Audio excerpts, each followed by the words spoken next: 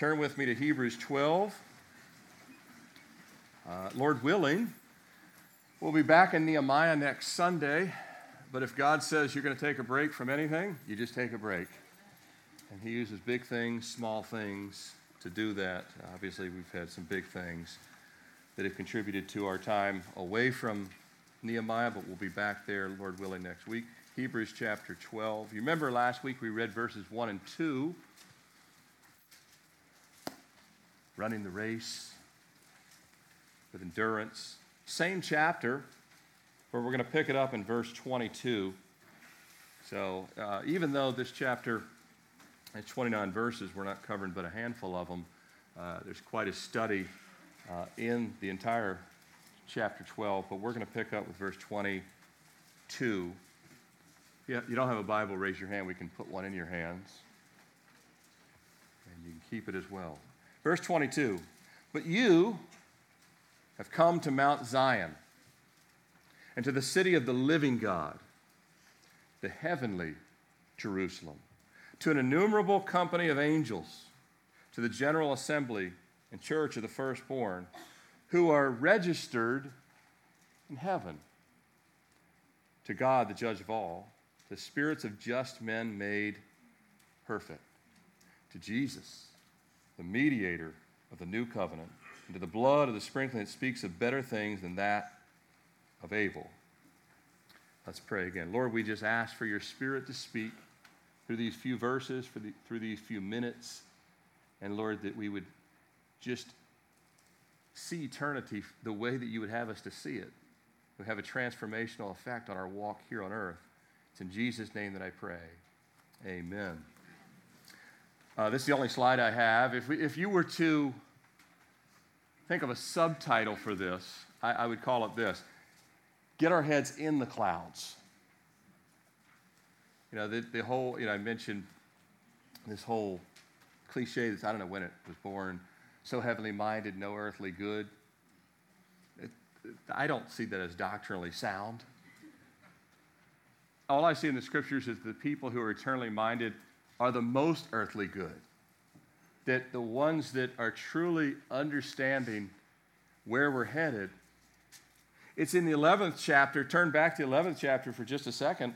We're not studying the 11th chapter, but if you look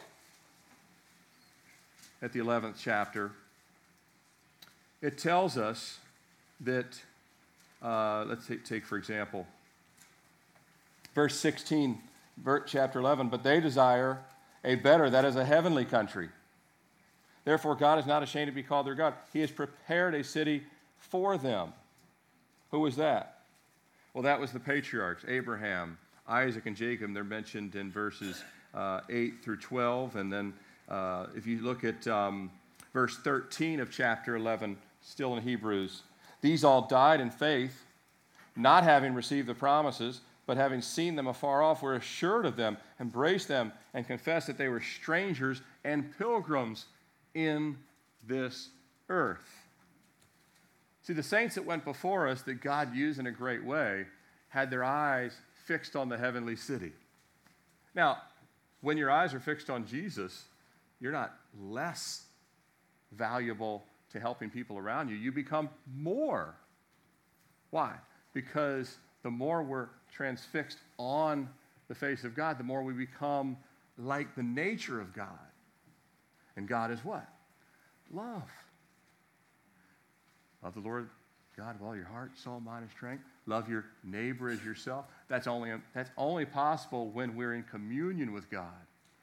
And the more we long for the presence of God and the eternal fellowship and unity with God, the more He changes us here. Now we see little glimpses of it. Remember the Mount of Transfiguration? Kind of a little bit of heaven comes down. Jesus unveils a little bit of His glory. There's the disciples there. And they want to build 3 little tabernacles, and all of a sudden, Moses and Elijah are gone. He says, this is my son, hear him. But God was giving them a glimpse of the fact that earth is very, very temporal. It's passing away. Last week we looked at Hebrews 12, 1 and 2. We talked about laying aside every weight laying aside every sin. Now, obviously, God wants us to lay aside sin. We can't really be effective with sin in our life. But also the weights. Also those things that in and of themselves are not sins, but they do become sin because they become hindrances. They're just habits. They're things that actually keep us from really thinking eternally minded. God wants us to run the race. He wants us to lay aside all the things that would hinder us, but he doesn't want us to chase the wind, does he? That's what the world is doing. You know, in Ecclesiastes 3:11 said God's put eternity in their hearts being all of mankind. Do you believe that God's put eternity in everyone's heart? Yeah. You won't meet anyone that if you gave them the chance to say, would you like to live forever, never die, they wouldn't say, I'll take that. The problem is, all the times they don't want to live with God forever. Right? Adam and Eve had that choice. Hey, just do this and you just live peacefully with me. And they said, no, we're going to go this way. Many people want to live forever. They just don't want to live with God forever. That's why they have oxygen chambers, Botox, all kinds of things that are actually there to kind of prop us up. But they don't add a second to our life, do they? No, they don't add any time to our life. But back to our text in Hebrews 12. What is it that the writer of Hebrews, we don't know exactly, many people think Paul wrote Hebrews, we don't know exactly, very possible based on the ending where he speaks of Timothy in verse 23 of chapter 13. But if you look at this text, what is it that the writer is telling us? But you have come to Mount Zion. Now, the previous verses were about Mount Sinai. You know what Mount Sinai was all about, right? Moses stood on Mount Sinai with 2 tablets. Of course, when God saw the sin of the people, the tablets were smashed into pieces. It was just a reminder of God's anguish and anger towards sin. But the law was given on Mount Sinai. But he says, now, we now have the 10 Commandments. We have the tablets. We have the law of God written where? On the tablets of our hearts. That's a change that only God can bring about. It takes an eternal God to make an eternal change. And he's done that work. But here he says, because you have been changed, because you've transformed, you're not sitting at the base of Mount Sinai. You've come to the base of Mount Zion. Where is Mount Zion? Jerusalem. The temple was placed there. The presence of God was there. You've come to a place where Jesus would eventually, not only Mount Zion was there then, Mount Zion's there now, but Mount Zion will be there for all eternity. Amen? Amen. The New Jerusalem will come down out of heaven, right down to where Mount Sinai is now. Now, I don't know how God's going to transform the world. He is. New heavens, new earth. But Zion will stay there. And he says, to the city of the living God, to the heavenly Jerusalem, because Jerusalem will come down out of heaven. Jesus had already, with the cross, he's already torn the veil of the temple. Amen? We have this eternal access.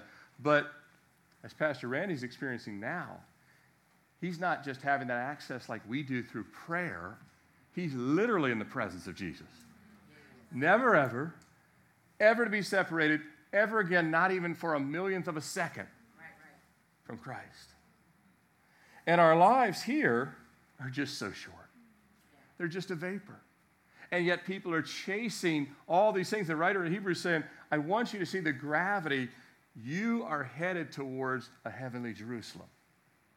Right now, you're at the base. And you're not at the top yet. You know, a couple weeks ago, we were down in Stone Mountain, Georgia. I don't know if you've ever been to Stone Mountain, but it has a tram that goes up to the top of the mountain. Big rock. You might think it's awe-inspiring when you look at it, but it's way better view when you get up top. At the bottom, you're waiting, and you're close. And those of us who are saved, we're waiting, and we're close. But we're not there yet. But he says, you've come to the city of the living God. God said, he's not the God of the dead, but he's the God of the living. He says, I am the God of Abraham, Isaac, and Jacob, right? Jesus made this clear. He's the God of the living God, the heavenly Jerusalem, innumerable company of angels. Now he's saying, this already is happening in heaven. There's already an innumerable company of angels worshiping God. The saints that have gone before us are already experiencing that. I was telling my wife, I said, one of the things about when people go to heaven, you know that heaven's outside of time, right? It's not like there's a clock up there. They're saying, what time is it on earth? Heaven is outside of time. I don't think when Randy arrived in heaven, they said, hey, welcome the new guy. I don't know how it works, but this is just my thinking here. This is not, I don't have a verse, but I have a lot of scripture that kind of would, heaven is outside of time. I don't think that Abel, which Abel is mentioned in verse 24, the blood of Abel is mentioned here in this passage. I don't think Abel was in heaven for a long, when's everyone else going to be here, right? Abel was the first one to die, right? So Abel like, it's awful empty up here. It's me, God, the Holy Spirit, and a bunch of angels. Where's everybody else? Heaven's outside of time. The Bible says we're already seated in the heavenlies. I don't know how all this works. Again, I'm not telling you how it works. I'm saying that we'll find out when we get there. What I don't think is that each person that arrives, that, hey, the new person's here. We've been waiting for you. I don't know how it all works because it's outside of time is what I'm trying to say. It's outside of time. In other words, you and I may be already there because the Bible says we're already seated in heaven, in heavenly places. Now, I know that's metaphoric, but it may be more than that. Because John went ahead of time and saw the 24 elders and saw everybody else that ever lived, and he went ahead and saw all that. And so what the Lord wants us to understand is that if eternity is this outside of our thinking and will last forever, why would we get so intently focused on making earth heaven when it's not possible? Verse 23, to the general assembly in the church, he's saying, look, you guys are the general assembly. Right now, you're assembled in two places. Part of the assembly is already in heaven, and part of the assembly is here. But in God's economy, it's one assembly. Amen? Amen? I don't know how that works either. How is it possible that all of us here and all of us in heaven are in the exact same assembly? Not the exact same place, the same assembly. You are just as much in the presence of Jesus spiritually as Pastor Randy right now. Jesus is in this room, and he's in heaven. He's as much here as he is there. It will be more real there, I get that. But that's because we are locked in a physical constraint, but Jesus is not. So he's just as much here as he is there. The general assembly of the church and the firstborn. Jesus was called the firstborn. All those that come into Christ are also called the firstborn. The blessing was given to the firstborn, who are registered in heaven. Now, we're already registered there. Isn't that great to know? Yeah. If you're saved, you are saved. Registered. Registered. In heaven, to God, the judge of all. Now, you don't want to go to the great white throne judgment, but there is a judgment seat. He is going to judge our works too, which causes even Christians not to say, well, at least I'm saved. I can do anything I want. The judge of all, even saved people. I've said before, you could do a great job and you still have a little bit of nerves at your mid-year review. Because you know you're going to get some constructive feedback, right? We want to run the race well. He's going to judge our life and say, well done, good and faithful servant. Here's the things that I looked at and saw that I was well pleased in. I want to have a good list. How about you? I'm not working for salvation, but I'm working because of salvation.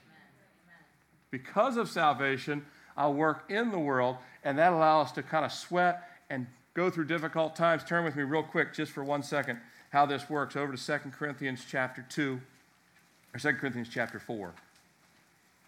2 Corinthians chapter 4. Look at verse 17 and 18. For our light affliction, which is but for a moment, is working in us a far more exceeding and eternal weight of glory. If things are tough, God's using it Now, it may not feel light. A lot of things I've gone through don't feel light at all to me. To me, they feel like 1,000 pounds. But God says they're light compared to eternity, and if he says they're light compared to eternity, then he's right no matter what I feel. Amen? No matter what you feel. It's working for us a far more exceeding an eternal weight of glory. God always has eternity in mind. We don't always, but he wants to redirect our minds and hearts back to eternity. While we do not look at the things which are seen, but the things which are not seen, for the things which are seen are temporary, the things which are not seen are eternal. And God says, look, the reason why I want you to pray is because eternity is at stake for people around you. The reason why I want you to share your faith is eternity is at stake. The reason I want you to push forward even when you're exhausted, run the race with endurance, is because my son did that so you could have eternal life. All of these things, God says, I want you to have eternal mindset. Rest of 23, the spirits of just men made perfect. Now, what does it mean just? Just means righteous. Those of us who have been made righteous through salvation, you've called upon the name of Jesus. He's made you righteous. None of us were born righteous. None of us were born just. And in the truest sense of the word, we're neither righteous nor just. It's the covering of Christ that he's talking of here. Made perfect is because Christ makes us perfect. Someday we'll never sin again. And won't that be great? You never have to say, Lord, I'm back for the 1,000,000th time on this one. You'll never have to say that in heaven. You'll never say, I forgot to lay that weight down. We'll be made perfect. Finally, verse 24, to Jesus, the mediator of the new covenant. We're going to take the Lord's Supper in just a couple of minutes here. If it wasn't for the Lord, you could have all the eternal mindset you want, but we would have an eternity, and it wouldn't be a place we'd want to be, right? The blood of Jesus, everyone's going to live forever. This is why we have to shine as a light. We have to remember that we're not here to find our little oasis, our HGTV beach somewhere in the Caribbean, where we can sit and just watch the sunset till the hours roll by. Everyone needs time of rest. But you notice that everyone is trying to find heaven on earth? If I could just get away from the traffic. If I could just get away from this city. It's cold where we live. We have too much of this. We have too much of that. If we could just sit here and just sit under palm trees forever, well, that was the Garden of Eden, and we messed that up. So now we must live unto Jesus because we want to bring as many people to a permanent oasis as possible, not go find one. Right? That's why God sent Jonah. I want you to go to Nineveh. I think I'll go somewhere else. I said, no, you're going to Nineveh.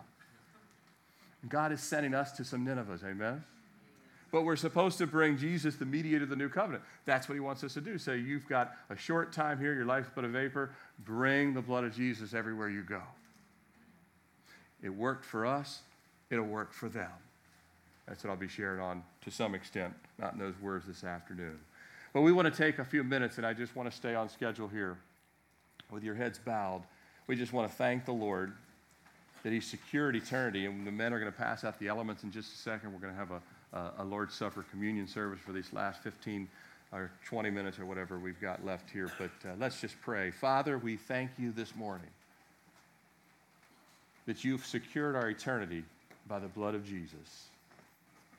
And Lord, we know that we're guilty of sometimes being very earthly focused. And we ask that you forgive us, Lord, for being too focused on things that are not going to last, whether they be careers or hobbies or even, Lord, we can make idols of our own children or our own spouse. And Lord, we just ask that you would help us to lay aside every sin, every weight, and just cleanse us afresh and anew by the blood of Jesus. And Lord, thank you for coming. You lived a brief 33 years that secured eternity for every single person that would believe on your name. Matter of fact, Lord, it was really a matter of minutes, your death on the cross. And the second you rose from the grave, those tiny bits of real time secured eternity for all that would trust in you. And we can't say thank you enough. Lord, we want your help to help us to be eternally minded. to look at the things which are unseen, to see the souls of men as more important than what we can find as fun or pleasurable. And Lord, we're guilty of these things, but we ask for your forgiveness and your mercy and your grace.